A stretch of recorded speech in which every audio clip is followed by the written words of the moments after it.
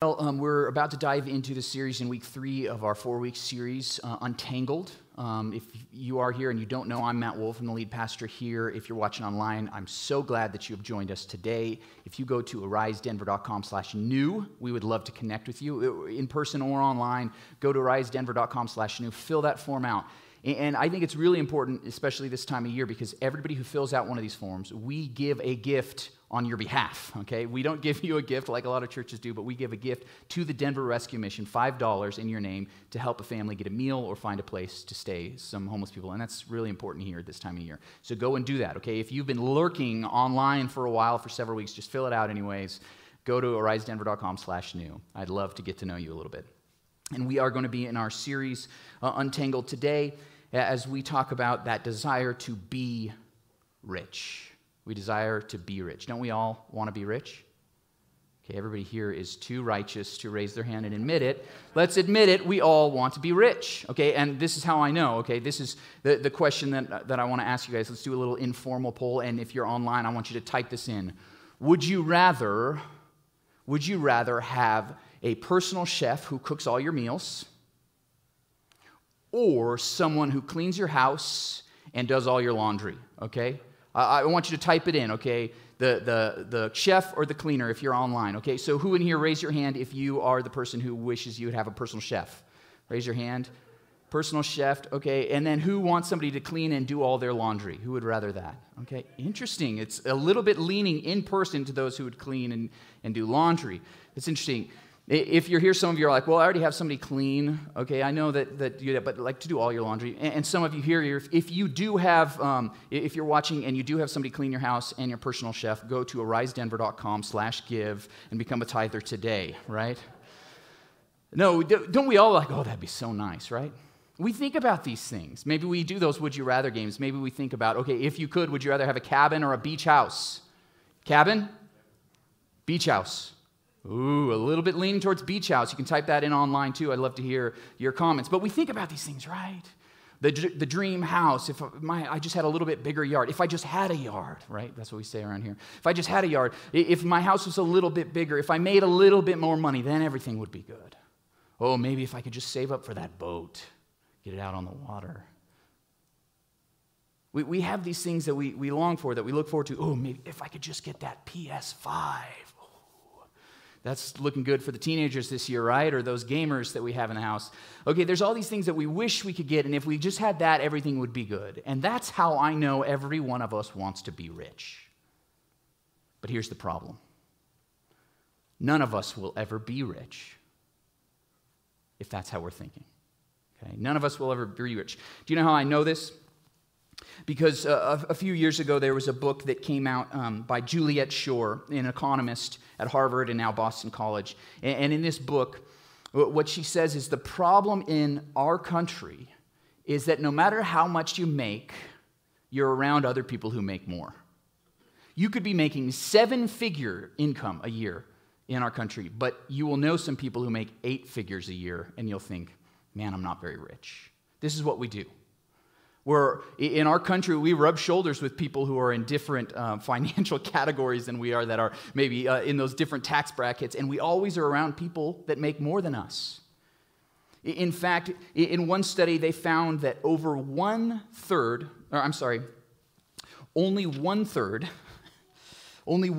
of American households making over $100,000 a year would agree with the statement, I can afford to buy everything I really need. Only 1/3 of Americans who make over $100,000 a year agree with the statement that I can afford to buy everything I really need. Here's even more interesting. 41% of Americans who make over $200,000 a year cry because they don't have enough money to buy the things they need. 41%, okay? It doesn't matter how much money we make in our country, there's always someone who makes more. And if you're like, no, I make the most amount of money, go to arisedenver.com/give and become a tither today, okay? The reality is that all of us say, I'm not rich, because we look around and there's people who are richer. We walk around in the neighborhoods. This neighborhood where our church is sitting is the wealthiest zip code in the city of Denver. The wealthiest zip code. And there's this calculator online that you can compare it to the rest of the world, that if you take the median income for families in our neighborhood in 80238, it would be in the top 1.5% of earners in the entire world. The median, okay? That's where we live. Yet none of us feel rich, do we? None of us feel rich. We don't feel rich. And that's a problem. We want to be rich, but we're not. And that's the thing that we need to untangle from our hearts today. We want to be rich, but we're not. And that has really knotted up, messed up our hearts. And as we've done this whole series, we're trying to untangle these things from our hearts in this desire of being rich. But let me tell you a little secret. The solution is not that you should stop wanting to be rich. In fact, it's okay to want to be rich. Don't worry, I'm not going all Gordon Gekko on you. Don't worry, this is not Wall Street here. I'm saying greed is good. That's not what I'm saying. But what I am saying is we need to change our focus. Unlike the first two messages in the series, the first one was about that desire to look good and impress other people. The second message was our desire to fit in and really not kind of stand out so people won't make fun of us or do hard things to us. Those desires we needed to learn to overcome and find freedom from. But this one, to find freedom from the desire to be rich, is not to stop wanting to be rich, but it's to direct that desire in a different way. Because Jesus, in fact, is going to tell us how to be rich today. Interesting, right? You didn't think you'd be getting that today in your series on being rich. But Jesus is going to tell you how to actually be rich and to untangle your heart from that desire to be rich, but you'll never be rich. That doesn't going to work, but we're going to learn how to actually be rich and truly be rich in God's world. So, if you have your Bibles, go ahead and open them with me to Luke chapter 12. We're going to start in verse 13, go to verse 21 today. You can follow that online if you go to the Bible app. If some of you guys are using that here on your phones, you can do that. And all the scriptures I'm going to be using are there. You can find it location-based, find it Rise Church Denver, and you can find the scriptures we're going to look at today in Luke chapter 12, starting in verse 13. In verse 13, we read verse 13 says, "Someone in the crowd said to Jesus, 'Teacher, tell my brother to divide the inheritance with me.' Jesus replied, 'Man, who appointed me a judge or an arbiter between you?'" So here is the scene that's going on. Jesus was preaching to these crowds of thousands of people. Probably after he's preaching, he was actually preaching to the disciples. We saw that last week, but the crowds are there overhearing it. This man comes up. This is kind of like after the message is done, somebody comes up to the speaker afterwards and said, "Hey, could you tell my brother to divide up our estate?" So they're looking at Jesus because he's a rabbi. Rabbis in that day often played these legal roles of being like the executor and arbiter of an estate to help when there was some disagreement about how that should happen. And probably this means that this guy's brother wasn't doing things right. So it would have been more than likely that it was the older brother who was supposed to divide the estate. And in those days, what happened was the older brother, yes, would have control of the estate, but he was supposed to keep, say if there's two brothers, that he would take 2/3 of the estate, and then his younger brother would get 1/3. So if this guy is probably one of the younger brothers, he's like, "Hey, my older brother isn't giving me my fair share." He's not getting what's expected in their culture, so he's going to the rabbi because, hey, this is, even in God's word, that's how the estate is supposed to be divided. How come I'm not getting my fair share? And that's the issue that Jesus is called upon to divide between. And what does he say? He's like, "Why are you asking me? I'm not the executor. I'm not an arbiter. That's not what I'm supposed to do. That's not my job." Now, some of you have had the poor fortune of being an executor of someone's estate.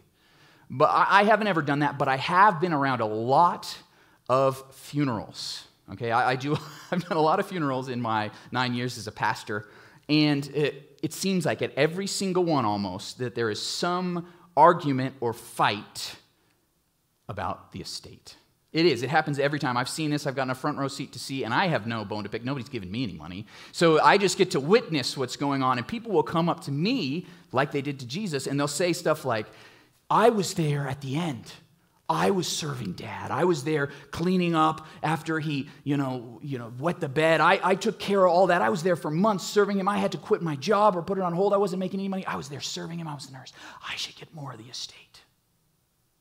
And somebody else will come up and say, well, Dad had wanted it completely divided evenly, so we're going to do it evenly. And there's these tensions brewing behind the scenes. Because there's always someone who thinks, I worked harder, and another person says, well, it has to be fair, or I was Dad's favorite, or you were Dad's favorite, it's not fair. And they're trying to divide up the state this way, and it causes these fights. Anybody experience one of those?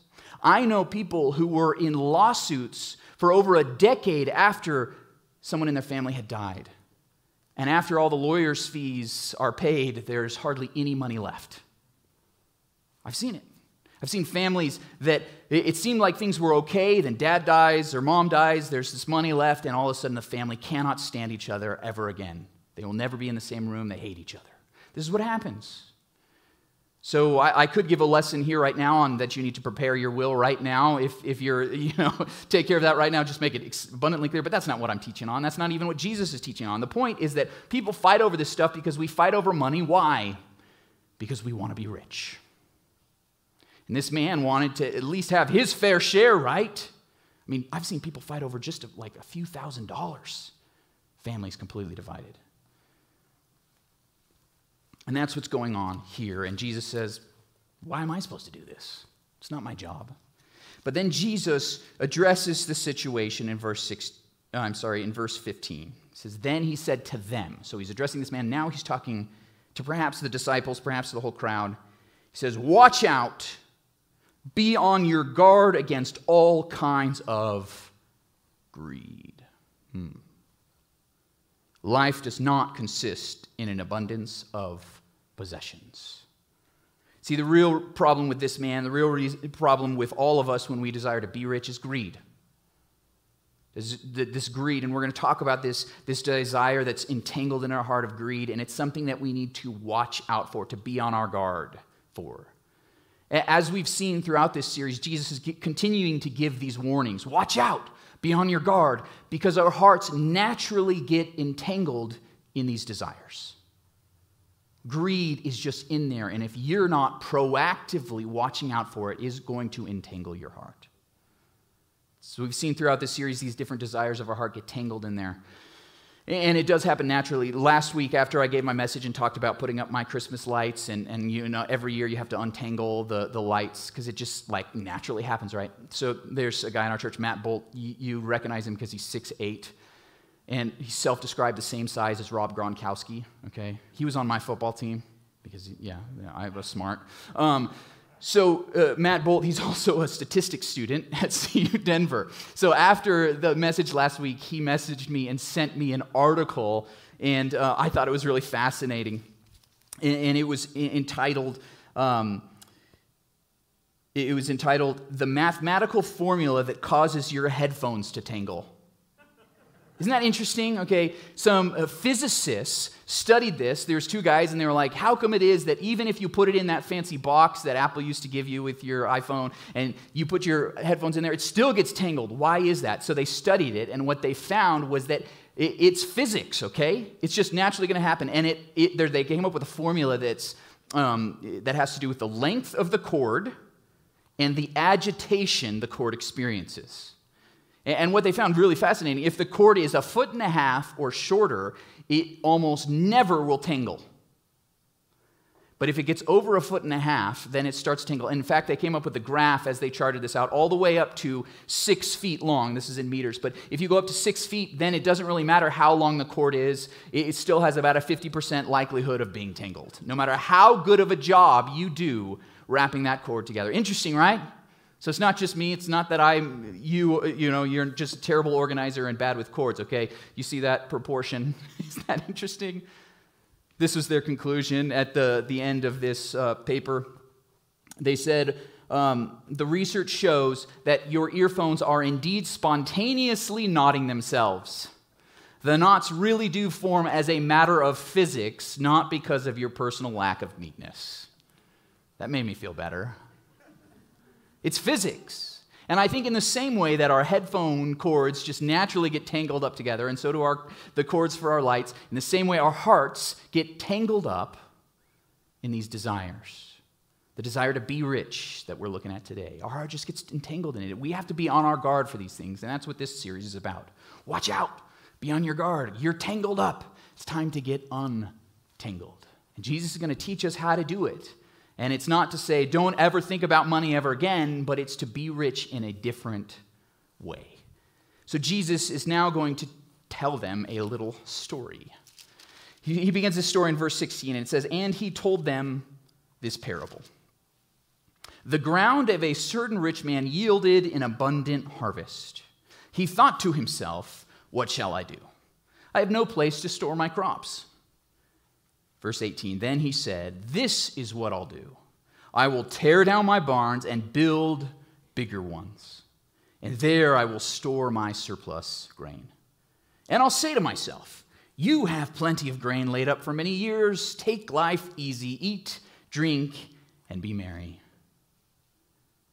But God said to him, you fool. That's God's voice right there. You fool. This very night your life will be demanded from you. Then you will get what you have prepared for yourself.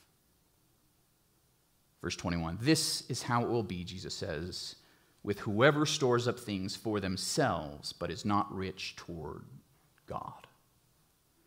So here's this man. He has land and he has a great harvest. In that year, the big crop, he decides, I'm going to build bigger barns. I'm going to store it all there because then I can have it all for myself, and then dies before he can enjoy any of it. It's a fascinating story, right? And this isn't just a parable. I remember when I was in Nebraska and I went to visit this couple, and yes, I later did her funeral, okay? But at the time, she was healthy, and yeah, there's a little giggle right there. Okay, and I was driving there, and I noticed there was a big house being built, and I went the next time, and the house was finished, so I went and talked with this couple, and this was out on what they called the island in the Platte River. It really wasn't an island, just the river forked around it, and then, kind of came back together. And it was where, people would go out there, they'd build big mansions, and that's where they would live. You could fish on the river, all that good stuff. And I asked this couple who I was going to see, oh, hey, I drove by. There was that huge house, that mansion that was getting built. Do you know the people that are moving into that? And they're like, oh, we do. There was a dentist in Kearney, and he had worked hard and saved up, and he was going to retire, and he and his wife were building this house. This was going to be their retirement home that they were going to live on for the rest of their days. But before he could even move in, he died of an unexpected heart attack. I'm not making this up. This is not a parable. What Jesus is telling is this actually happens, right? This man had built up everything, his business. I'm sure he was working many, many hours to build up his dental practice. He finally makes enough money. He's going to retire, builds a house, and dies before he can even spend one night in it. That's what happens. Perhaps you've heard the story of the two men attending a funeral. And they walk up to the casket, look at the man who's laid out there, and the first man that says at the second, he says, so how much did he leave? And the second man says, everything. You don't take anything with you when you die. There are no hearses pulling U-Hauls, right? You take nothing with you when you die. Leo Tolstoy once wrote a short story, and it's considered one of the greatest short stories ever written. And it's entitled, How Much Land Does a Man Need? How much land does a man need? There's this man in it, in the story. It's the story of a man named Payhome, and Payhome is just a very poor peasant.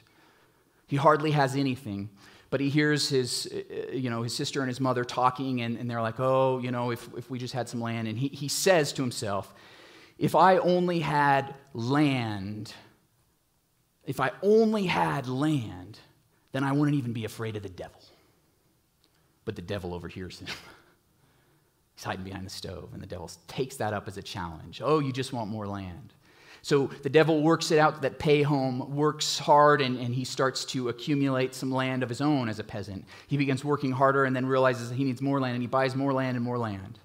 And it's not enough to pay for his new business that he has started as the worker of all these fields. So he hears that in the other side of the country there are some people, and they're poor, and they're just simple people, and that you could get land there for cheap. So he goes there and travels there, and he talks to these people, and he offers them all sorts of money, but they really want hardly anything for the land to buy. But then they make him a strange deal.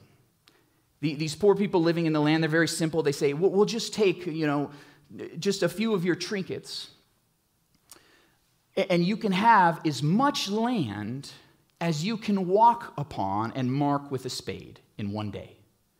They said, if you go out and you walk as far as you can, and if you mark that land with a spade, and if you come back to right here where we're meeting on the top of the hill, before sundown, you can have all that land. But if you don't make it back, we'll take your money and you get no land. So Payhom says, wow, what a great deal. I can get more land.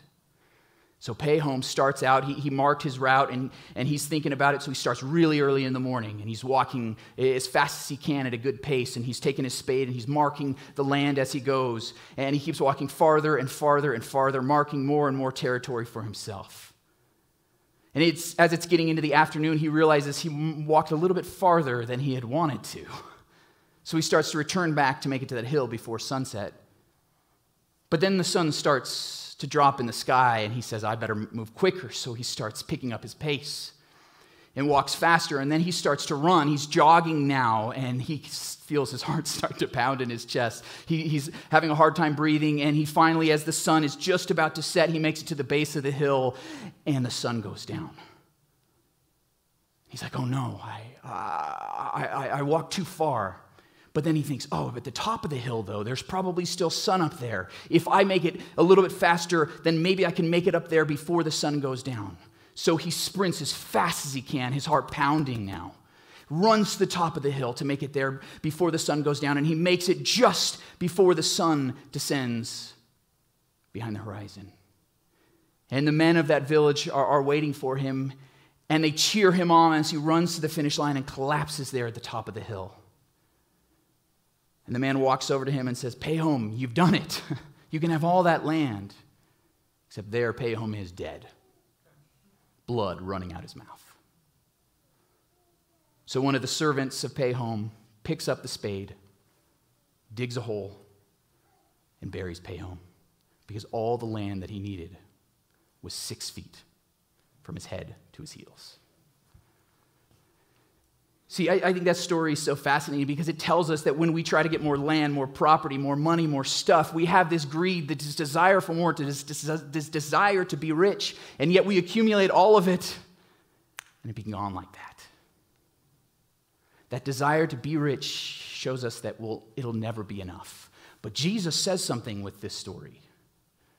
He says how to actually be rich. He says, in a sense, you'll never be rich till you're rich toward God. You'll never be rich till you're rich toward God. You could have all the land in the world, you could save up more money, and you'll never feel like you're rich enough until you're rich toward God. That's what the parable of this man told us. That's what that dentist that I never had a chance to meet tells us. That's what Payhom's story tells us. It's all pointing to the fact that you'll never be rich till you're rich toward God. See, the desire to be rich in itself is not bad. It's that we're directing it towards ourselves. That I can have more land, more property, more money, more stuff. That it's all about me. But Jesus says life is not about the abundance of the things we have. If you want to be rich, Jesus says, you need to be rich toward God. So what does it mean to be rich toward God? That's what we should be asking, right? What does it mean to be rich toward God? Well, we can pick up a couple things from this passage about that. And there's 3 points I want you to make. If you're taking notes, you can write these 3 things down. The first one is that it's not for you. It's not for you. Look at verse 21. Jesus said, this is how it will be for whoever stores up things for themselves, but is not rich toward God. Throughout the whole story, this man says, he's talking to himself. You can read it. It keeps saying myself, talking to himself. And he says this to himself, and he's storing up money for himself, and he builds these barns for himself. What Jesus is saying is the first off that you need to realize it's not for you. The stuff you have, the money you make, it's never for you. Can you say that out loud? It's not for you. Turn to the person next to you and say it, okay? Type that in online. It's not for you. Type in someone's name online and say it's not for you, okay? It's not for you. See, here's the thing. We always feel like we need more, but we don't. 1 Timothy 6:8. The Bible actually tells us how much we need. So if we have enough food and clothing, let us be content. God wants to provide for our needs, but our needs are food and clothing. Not even shelter, okay? Just enough food to eat for that day. Give us today my daily bread, and the clothes so I can be protected from the elements. And not a whole wardrobe either, does it? Just clothes to cover your body for that day. That's enough. And with that, we can be content because everything above that means we're rich. We are rich. And we are the wealthiest people on the history of the world here in our country. We are the wealthiest people in the history of the world. I don't know if you saw this story a couple months back. There was a very wealthy man, a billionaire, named Chuck Feeney. And Chuck Feeney was the guy who started the duty-free shops. Duty-free shops. And because he started that, he grew his wealth to $8 billion. But he was a man who had one pair of shoes, didn't even own his own home, but decided he wanted to spend the rest of his life giving away his money. So this year, after 37 years of giving away money, he gave away all of his $8 billion. Because it wasn't for him. It wasn't for him. He could give away all the money because it wasn't for him. I think that's amazing that he did that. And we need to learn to do this because it's not going to be ours anyways. We're not taking anything with us. Corrie ten Boom once said that she said, hold everything in your hands lightly, otherwise it hurts when God pries your fingers open. It's not for you. Some of you are saying, well, does that mean I shouldn't save? I shouldn't invest? Well, Proverbs 13:22 says, a good person leaves an inheritance for his grandchildren. Okay? So for 2 generations, there should be saving up, right? That's the principle in the Proverbs. But even there, we see what you're saving up and investing, it's not for you. So yes, you want your wealth to grow, but even if you're doing that, it's not for you. It's for someone else. So that's the first point. To be rich toward God means it's not for you. The second thing is that it's for God first. It's not for you, and it's for God first. Proverbs 3:9 says, honor the Lord by giving him your money and the first part of all your crops. So this means after the whole season that you've been working and farming the land, the first fruits, the first of your crops. That means before you take anything for yourselves, you're giving back to God. Giving first to God. And that's why we teach here that you give first, save second, and live off the rest. We give to God first because it's for God first. And this is why we want to encourage you guys to be generous here. That's why one of our core values here is generous living. Because generosity is the heart of God, and it's the heart that God wants for us, to give to God first. That's why we encourage everyone to give first out of whatever their income is, because you are the wealthiest people in the world. If you make $3,000 a year, you are in the upper half of the world. If you make $30,000 a year, you're in the upper 5%. Okay? So even if you're here on a fixed income, God wants you to give to him first. Honor God first. And that's why we've even created the generosity team. Oh, that sounds good, doesn't it? The generosity team, we're saying, hey, we want you to take that step first. And for some people that are new to giving, that with our generosity team, we're saying, hey, give $25 a week or $100 a month. If you do that here in our church, you are part of our generosity team. We love people who are in that generosity team because they're saying, hey, I'm going to take that step toward generosity. Take that step toward generosity. And some of you are like, well, I'm already there. Then you need to take the step towards tithing, that you're giving a portion, even 10%, because that's a tithe, 10% of your income to God first. And I hope that all of us will journey there in our faith, because this is a matter of faith. You don't trust God if you don't trust him with your money. You don't trust God unless you trust him with your money. It's just the reality. It's part of our faith. That's how we step out and say, God, I'm going to trust you to take care of the rest by just giving you a portion of what you've given me. I can live off the rest. So 1, it's not for you. 2, it's for God first. And 3, it's for others too. It's for others as well. This is part of what it means to give to God, but this is this could be a sub-point of point 2. Because in Hebrews 13:16, it says, don't forget to do good and to share what you have, because God is pleased with these kinds of sacrifices. When you share with others, when you give to others what you have, you're honoring God. It's a sacrifice to God. Isn't that interesting? God is pleased when you give to others, when you're generous with other people around you. So it's not just tithing to the church, it's giving to others as well. John Maxwell tells a story about his friend James Crocker. And James Crocker was a very successful guy who started his own business. He was doing very well as an entrepreneur, and he attended a big, one of those big galas, and so he and his wife gave way more money than they should have that day, right? If you've ever been to some of those things, you buy the plate, you buy the table, you buy the stuff, the auction. So he gives away all this money, and he and his wife are talking afterwards. She says, honey, do you think we gave away too much money? And he says, definitely not. Because he remembered that one day he went fishing with some buddies for some lobsters. And after they went lobster fishing, he came back with 125 lobsters. That's pretty impressive, right? 125 lobsters, and he's like, this is going to be enough lobsters that I can have for the whole year. So he put them all in his freezer out in his garage, and he was excited.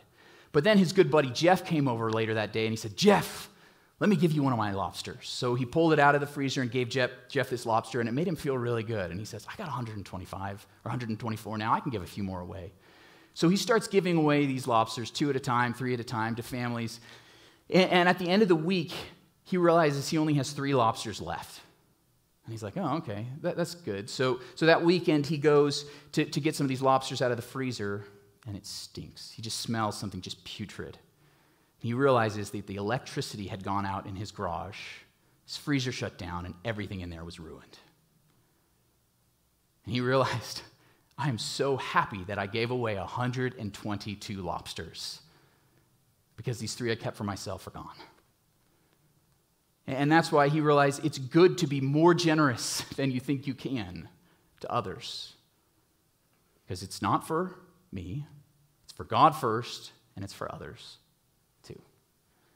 That's what we're supposed to learn about what it means to be rich toward God, because if we learn to do that here and now, we will be rich. Where other people will keep striving and wanting more and building up their wealth, and they'll never have enough, and they'll rub shoulders with people who make more money than them, and they'll never feel rich. We will be rich because we have given away more. We have been generous. It's to be rich toward God if you really want to be rich, because you'll never be rich till you're rich toward God. So I want to encourage you to think about that. I know we had a message on giving just a couple months ago, but this is God's word. In fact, Jesus talked about giving, more than anybody else. I think 1/6 of all his parables are about money. 1/3 of all the things he said, every single verse in the first 3 Gospels are about money. That's impressive, right? Jesus talked about money because money is where our heart is, right? And we want to have this desire to be rich, but in order to untangle our hearts for that greed that's in there, that's leading us astray, we've got to be rich toward God. So I want to encourage you to do that. And the biggest reason we need to do that is because God is rich toward us. He is generous towards us. He is so generous that he gave his one and only Son to us to die on a cross in our place and forgive us of our sins. In fact, in 2 Corinthians 8:9, we read, "For you know the grace of our Lord Jesus Christ, that though he was rich, yet for your sakes he became poor, that through his poverty you might be rich." See, God wants you to be rich. And that's why he gave his own Son, his only Son, to die on the cross for you. And if God has given us that, if he has been willing to be generous with us, we will be generous with him in return. Because you'll never be rich till you're rich toward God. So I encourage you today, as a step of obedience, as a response to this message, I want to encourage you to give. I want to encourage you to give. That's why we're going to have our time of giving right now as the band is playing. That you go right now to arisedenver.com/give Or if you're here in person, pull out your phones and do the same thing. I'm serious, get your phones out. Let's give. If you haven't given to God at all, I want you to be part of our generosity team. Set up that recurring giving, $25 a week or $100 a month. Become part of our generosity team. If you're here and you've done that, maybe it's time for you to be a tither now, especially as we're coming into this new year, new budget. Start tithing. It's time to start thinking about that. But if you're saying, hey, I want to give towards others, well, we're going to do something special this holiday season. We've already talked about the Hope Sweet Hope boxes, this delivering hope to every home that we're trying to do. In addition to that, we're going to be unveiling something next week about how we're going to be helping some immigrant families that are coming here with nothing. And we're going to be doing that as a church. So for both of those things, if you go to our website and to our Give tab and you click Delivering Hope, that you want to give money to Delivering Hope, all that money is going to go to this holiday season to deliver hope to families in our area. So I encourage you guys to do that as well. If you just say, hey, I want to be extra rich to somebody this holiday season. I want to get my heart untangled from this greed that has been there. I want to give back to God. And that's how we're going to respond today in faith. So take a few moments to do that. Would you just please bow your heads, close your eyes right now.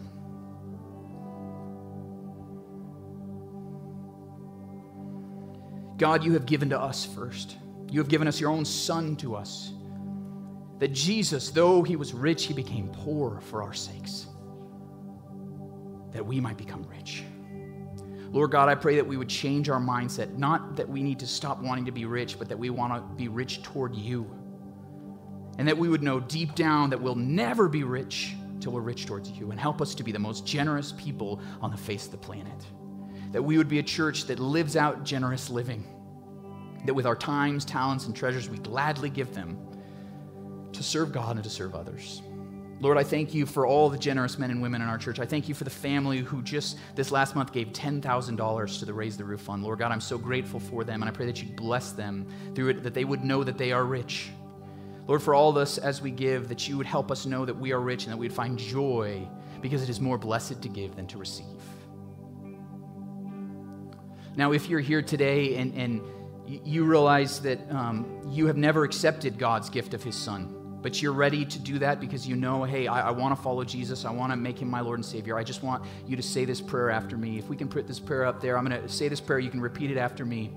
Dear God, thank you for loving me. I'm a sinner. I need a Savior. Save me. Forgive me. Make me new. I declare that Jesus is Lord. Fill me with your Holy Spirit. Jesus, I believe you died for me so I could live for you. Help me to follow you for the rest of my life. Amen. Now, if you made that decision for the first time and said that prayer, go to risedenver.com/follow and fill out that form. I'd love to connect with you and the most amazing decision you have made in your life.